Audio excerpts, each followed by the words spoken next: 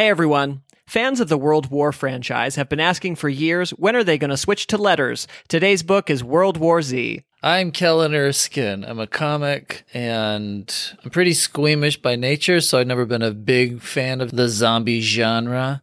The Zombra. So when I was 30, I finally watched Night of the Living Dead for the first time, and I have to say, it was really slow and boring. But this book came highly rated, and I actually really, really enjoyed it. And I'm David Vance. I love this book because I'm a big fan of comedically biting people.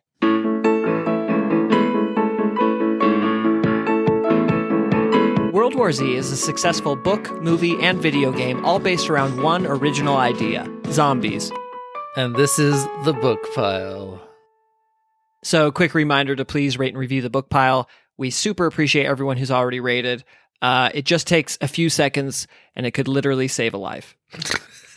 I've realized that when people say that in like infomercial pitches, we never fact check them on that. Do you remember when we were kids, when I was a kid and you weren't born yet, how they would, in grocery stores, still had arcade games, like when you would walk out, you know, the entrance, exit, they would have arcade games. I remember there was one grocery store and they had, instead of a video game, you put in a quarter and the screen would light up and say that you just saved an acre of the Amazon. Interesting. And did anyone actually do any research there to see? And if it only cost a quarter, it seems like we could save the whole thing pretty quickly. It was actually referencing an acre of the Amazon fulfillment centers. I want to know, what was the business model of those grocery store arcades? Like, what was the pitch where they were like, okay, we're going to have a place where parents can leave their kids where they are the most snatchable that they will ever be in the store. And we're going to put them right by the motion triggered doors so the kids are constantly opening the door and letting in cold air. I like the idea, too, that it's also for the adult who has just purchased all these perishables and like ice cream. And they're like, wait, they have Mrs. Pac-Man? I'm going to read part of a nice review from Cool Guy Pod Raider, emoji of the hang loose sign. He says, I discovered this podcast on spring break. Oh man, now I'm really taking that hang loose seriously. Says, I've seen Kellen live and it's great to have more of his comedy available on a weekly basis. Dave's quick ability to instantly draw on quotes and principles from unrelated books is suspicious. What does he suspect I am doing? I don't know. It's like he suspects that you're actually a computer. I don't know. Well, thank you, Hang Loose symbol. All right, without further ado, here are our 5 favorite lessons from World War Z. Lesson number 1. Some books can't be made into movies. Have you seen the movie, Dave, World War Z? No, but I read the whole plot synopsis, and I was floored by how different it is. Yeah, so even Max Brooks came out in like 2016 and said that the only similarity between the two is the name. It's pretty. It's kind of like we brought up the story of how the movie Up was created from its inception to completion, where literally the only two things that remained were the name and the tall bird. That's pretty much this book to movie journey is the remaining things is the name and the zombies, but only kind of, because even the zombies are completely different. You could take the screenplay and show it to your buddy and be like, hey man, am I copying World War Z? And he'd be like, nah, you're good. Yeah. It's like they bought the rights and were like, man, we love this title. Yeah, the only thing that's the same is that Jerusalem is in it. They could have named this movie The Bible. It shares as much plot consistency. But I will say that it is a fun movie. You just can't connect to the two of them. Like they're enjoyed like exclusive of each other. One benefit of having a book made into a movie that's even a poor adaptation is that even a mediocre adaptation of a book has the power to spread the story into the cultural radar way more than a book does. I wouldn't have learned about World War Z as soon as I had, were it not for the movie. We brought up how the Hamilton biography sold 3,000 copies in its first year of publication, and then the play came out and it sold over 1 million. So there's definitely a power that, visual media, the visual medium has. And to prove this, and all of it really launched Alexander Hamilton's career. Yeah, how many of those other guys are looking down? Like, do you think that Rutherford Hayes is like, when's my R&B album coming out? So to prove this concept, here are some other movies that you may not know are also books. Bring it up if you have, but okay. Freaky Friday. Really? The Parent Trap. Do you see a trend? They're all Lindsay Lohan? Also Mean Girls. Isn't that crazy? Wow. Mean Girls was Queen Bees and Wannabes, right? Right. So it wasn't strictly an adaptation, but that was a heavy influence, for Tina Fey. So here's another one. The novel Nothing Lasts Forever is Die Hard.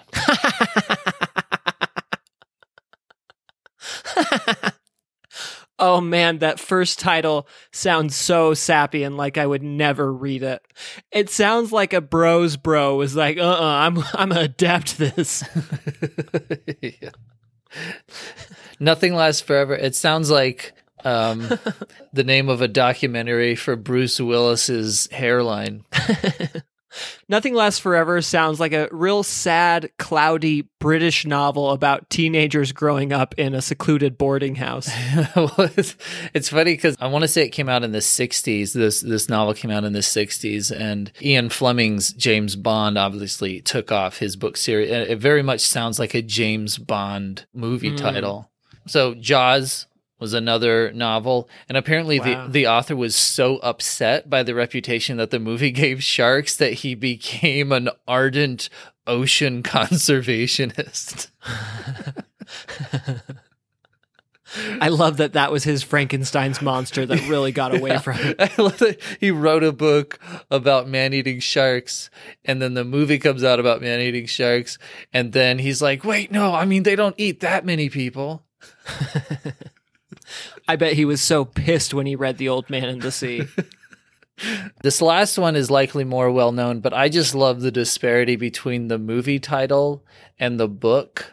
So the film Blade Runner came from a Philip K. Dick novel called Do Androids Dream of Electric Sheep? I want to be in there for that brainstorming session. It's like they brought in the Die Hard marketer. Yeah, I was just thinking. And they're like, how do we get sheep out of this title? It's like every time there's an author who's pensive and likes dwelling on things that are thematically important, they're like, okay, bring in the Die Hard guy. Blade Runner. It's like, you need to take every thoughtful title and make it 2 words and violent. It's like the same guy came in because George Lucas was like, all right, here's my space opera. It's called Free Your Mind and Don't Use the Computer. Star Wars. And the guy, he's just chomping on a cigar. Star Wars. And George Lucas is like, but that doesn't make sense. I mean, there's not even a star in it. Okay, lesson 2. Create suspense.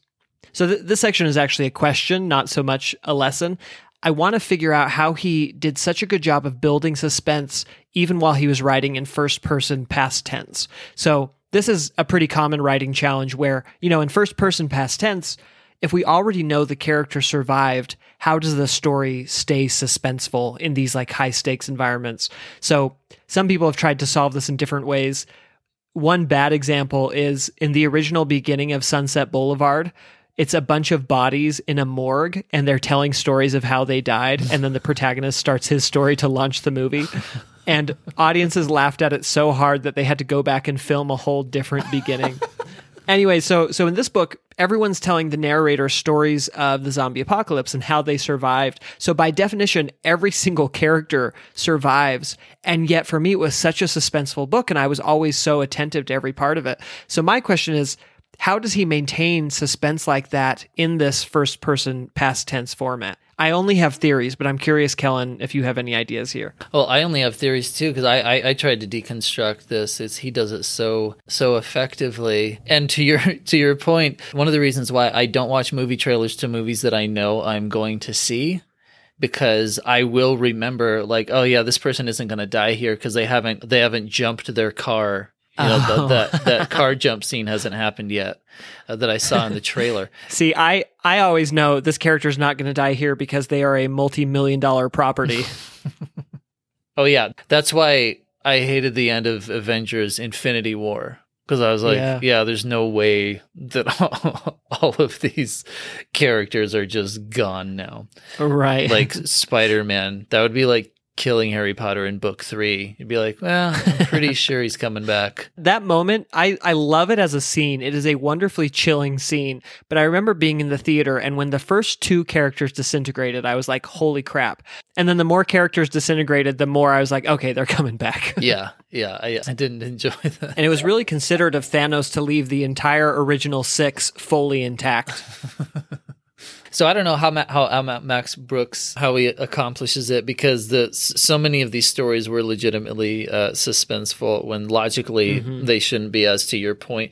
I do think there are some parts where it's more obvious. There's a story about a family that's from one person's perspective and how their house was invaded by zombies. And so that part is, you don't know, like, I hope all of them make it. But even with the story of the blind Japanese man, that was suspenseful for me. Like, how is he going to get through this, even though I know he's the one telling it? Yeah, I don't. I guess I have a couple theories. I think the first one is making sure that there's always something at stake. So to your point, yeah, are they going to lose their loved ones? Which other people are going to die? Are they going to suffer immensely? But then to me, I think what may even be a bigger part of it is he just makes the description so vivid and immersive with like sensory details that I think we're so in it that we forget that it's past tense and that the person survived by definition.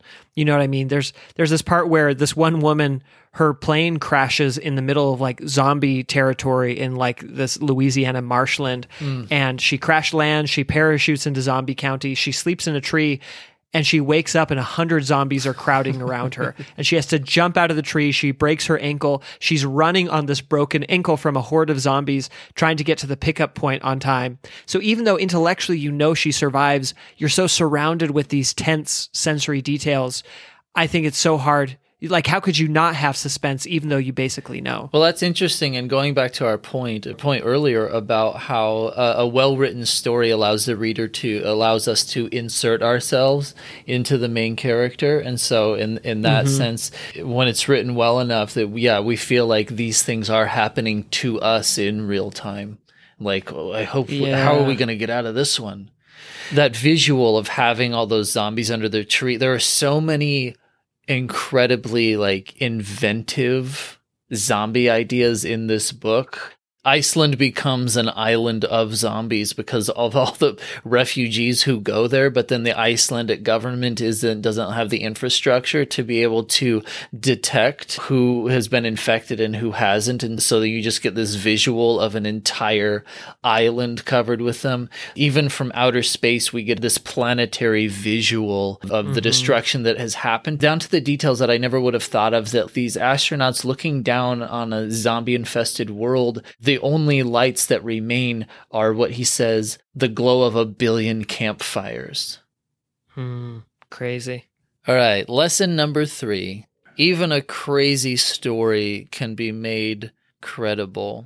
There are a lot of different methods for doing this, but along with the incredible research that Max Brooks put into World War Z, it's also the fact that he like created new slang for this new zombie-ridden world culture. And it makes it a lot more fun than just like if it were to be a bunch of ham-fisted conversations about zombies and zombie guns, you know? So some of the post-apocalyptic slang that he came up with. There's RCs, which is Robinson Crusoe's. These are people who are super resourceful during the apocalypse. They have Lobos, short for the lobotomizers, which are these sort of efficient axes that they used for smashing zombie skulls. And then I like that across the world, they have different slang for zombies. They call them G's, they call them Z heads, which I didn't get until after the book, where I was like, oh yeah, I think the letter Z in Canada is Z, so that makes more sense. Oh, really? I think that's where it comes from. Huh. Which, by the way, I mean, I get that W is probably the weirdest letter, but everything else is just sort of... Why is W the weirdest letter? Because it's like the letter is like a word. Oh. Like there's the word and it's double. not even factual. It's a double V. Yeah. We'll get into that on our other podcast. Dave and Kellen roast the alphabet. W is misleading advertising. Like W would not get FDA approval.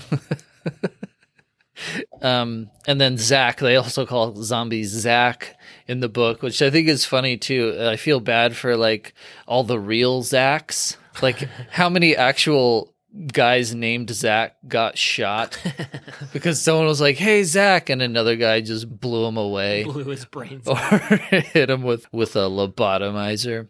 I wonder if every time you do it, if you mutter to yourself, Zach attack. I feel like if your name was Zach in this World War Z universe, you probably feel the same way that actual Karens do right now. Yeah, this isn't a good time to stage my new Broadway musical, Zachary Taylor. So there's this credibility, I think, that really pulls us into the story by the way that people are talking about zombies. This conversational tone in all of these different cultures and their different vernacular that has sprouted from this catastrophe. But he also deftly inserts hard facts within fantastical elements that happen. One of my favorite examples of this is that at one point Max Brooks, I forget the protagonist or the interviewer's name, but it's voiced by the actual Max Brooks, and he's interviewing a scientist, and they're outside in the snow, and there's this zombie. It's frozen up to its torso in the snow, but its arms and head are still working and like clawing at them, and they're just standing there looking at it. And while they're doing that, the scientist says, all human cells contain water, right? And when water freezes, it bursts the cell walls. That's why you can't just freeze people in suspended animation. So then why does it work for the living dead? And so one of the reasons why I really enjoy this is because not only is he bringing in like hard science, it's also interesting, but she also asks a question that we would ask, which is something that a lot of horror movies miss, I think. Yeah. I brought up this example of the reason why horror movies, a lot of them are so cheesy and unrelatable, is because when the lights go off in a basement, you wouldn't run down there to see what happened. And the neat thing about this too is that she doesn't answer the question. And the question doesn't need to be answered. It just needs to be asked. I love Christopher Nolan, but he does this in a really lazy way in Tenet. When Denzel Washington's son, he asks tells a scientist that he doesn't understand how time could run backwards the way that it is. And she just says, don't try to understand it. Just feel it. And watching the movie, we're like, yeah, okay, wait, hold on. So I think that's that. You don't even have to answer all the questions in the story. You just have to ask the question that an actual human would, and we'll keep going along with it. Yeah, my friend Adam has written a couple of books, and one thing he pointed out to me is that anytime you have a character express a doubt that the audience is probably expressing as well, it helps assuage that doubt, even if you don't actually answer that question. Well, I said it too. I do, though. I like it how he said it better than me, though. Thanks for that. So, Dave, what are... I just think it allows characters to essentially act as a proxy for the audience. I think once the audience feels represented in some ways, they stop worrying as much, or they're able to identify a little bit more. Dan Harmon talks about that, about what you just said. in a better way. He describes it as, he says that when you start a story, we focus on a character and we will insert ourselves into that character until a better one comes along. Oh, interesting. Yeah, that was my experience with Luke and then Han. Right. Yeah, that's an interesting comparison, because Dan Harmon talks about, like, if you don't know how to create this character for people to relate to, just make them trip. He says sympathy always works in a pinch. And that's exactly what happens with Luke, is that we meet Luke and he is a little whiny, but then his uncle is basically like, no, I'm not going to let you fulfill your dreams. You need to stay here and do chores. So we're like, poor guy. But then, yeah, we meet Han and you're like, never mind. I like this cool guy. The man in severe debt to a gangster. Okay, lesson 4. Don't treat preppers like they're crazy.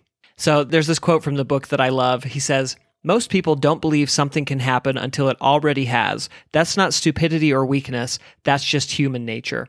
Nassim Taleb writes about this idea in The Black Swan, where he says, when something hasn't happened before, we often think that it can't happen. And you see that in the beginning of this book, where for a long time, the world doesn't take the zombie pandemic very seriously, and no one thinks it's really going to get out of hand, and then it super does get out of hand. So in real life, we often treat preppers like they're crazy. But listen to these like real facts. So smallpox has killed over 300 million people, and most of us aren't vaccinated these days because it's eradicated, and we were supposed to destroy most of the samples. But in 2014, in a lab in Maryland, someone found smallpox sitting in a fridge in a cardboard box, and it was just chilling there since the 50s. And I like to think that no one cleaned the fridge because they thought it was their roommates.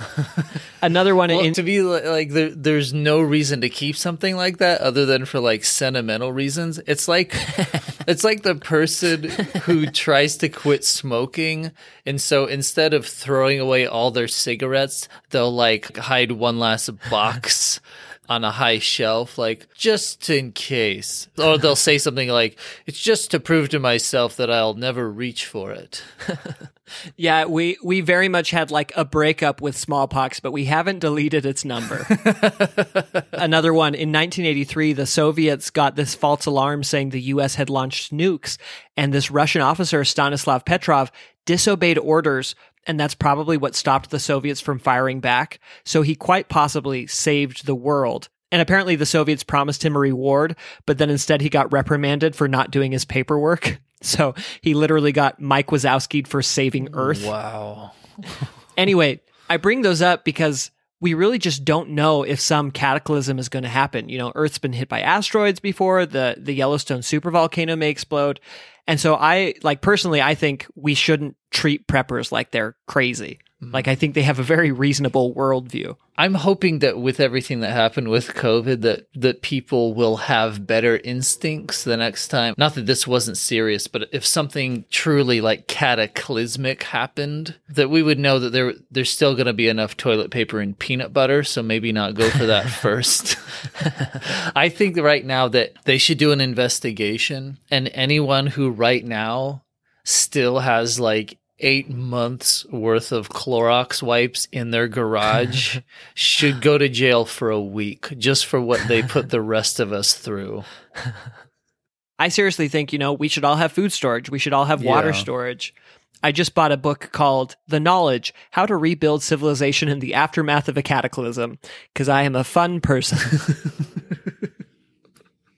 I had this idea for a short story years ago about someone building a bomb shelter and then eventually causing the devastation so that they could finally use their bomb shelter. Because I do have this feeling, I don't have any statistics to prove it, but I have this feeling that there's got to be a large portion of people who are preppers who secretly hope that something will happen so that they can use all this cool stuff. That reminds me of this quote by Robert Mallet. How many pessimists end up desiring the thing they fear in order to prove that they are right?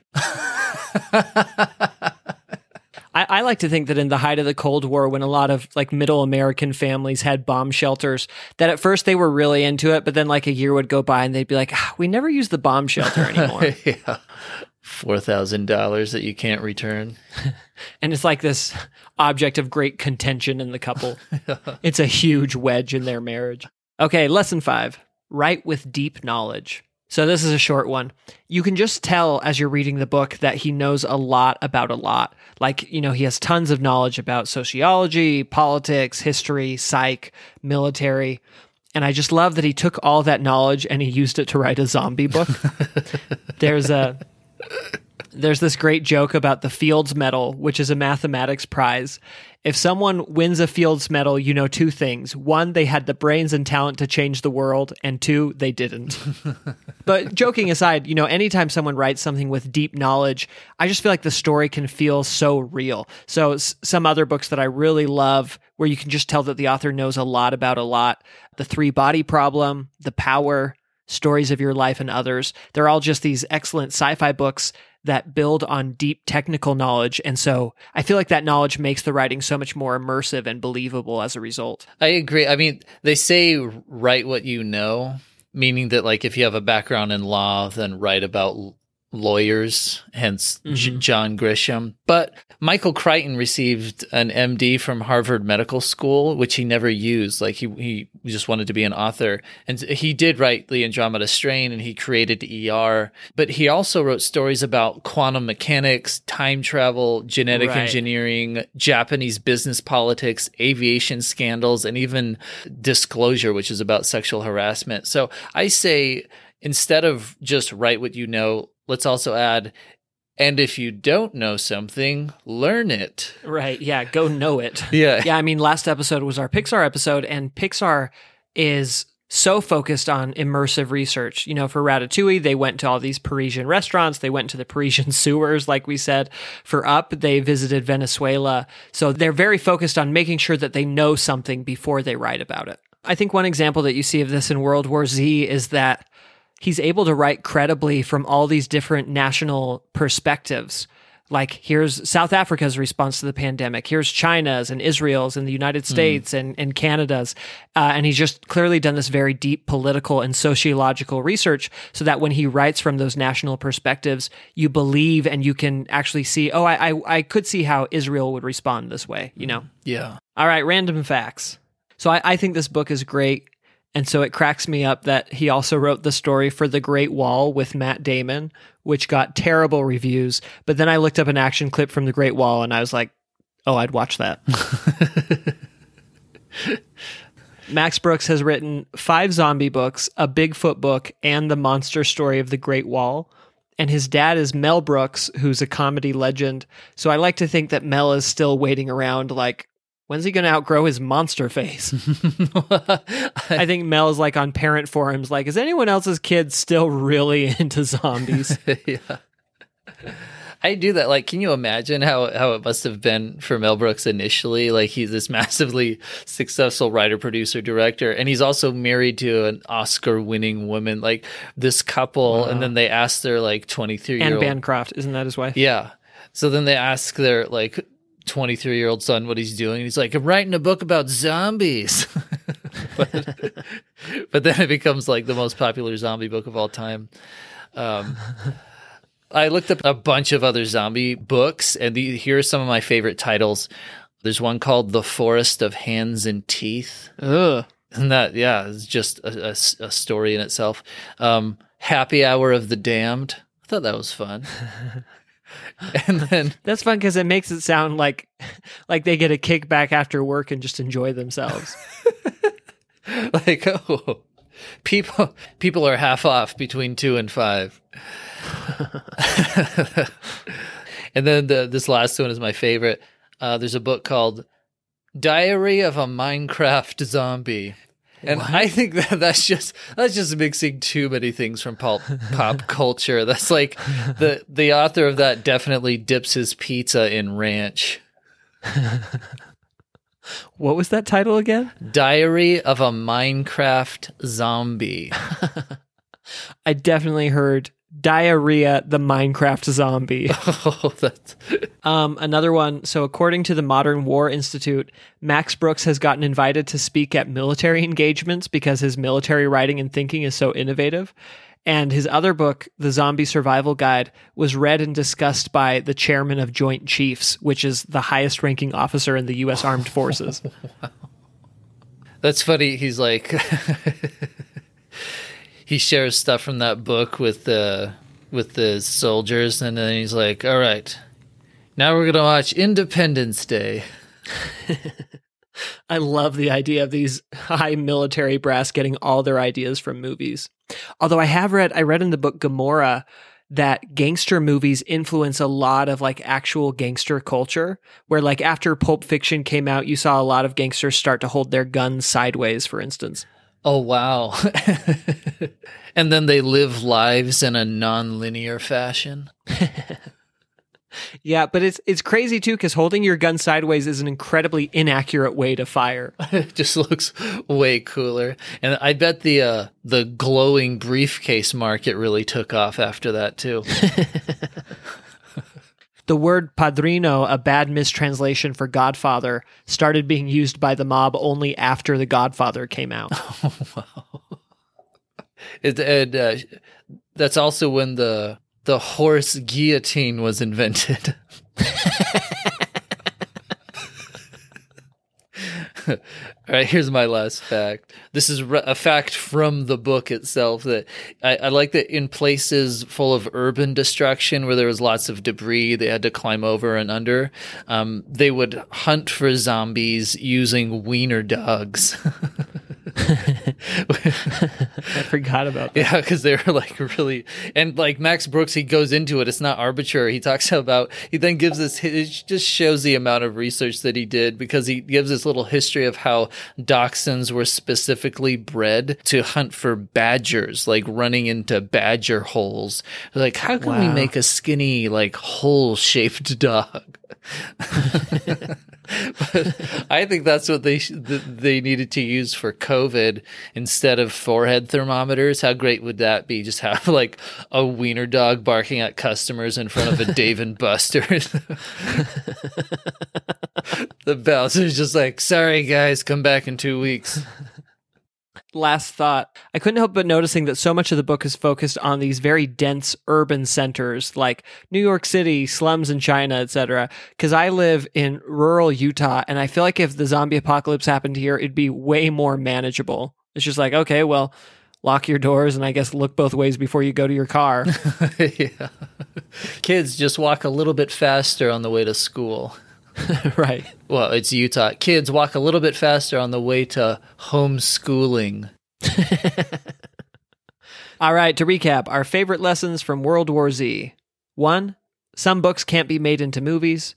2, create suspense. 3, even a crazy story can be made credible. 4, don't treat preppers like they're crazy, because they'll shoot you. 5, write with deep knowledge. And 6... this actually, it's usually a joke, but I highly recommend listening to this book. Oh, yeah. I pretty much have a rule that I read all of the fiction that we cover on this podcast, but this audiobook has an incredible cast, including Martin Scorsese and Mark Hamill. So it's fun to listen to like an angry Luke Skywalker talk about butchering Zed heads. They're animals, so I slaughtered them like animals.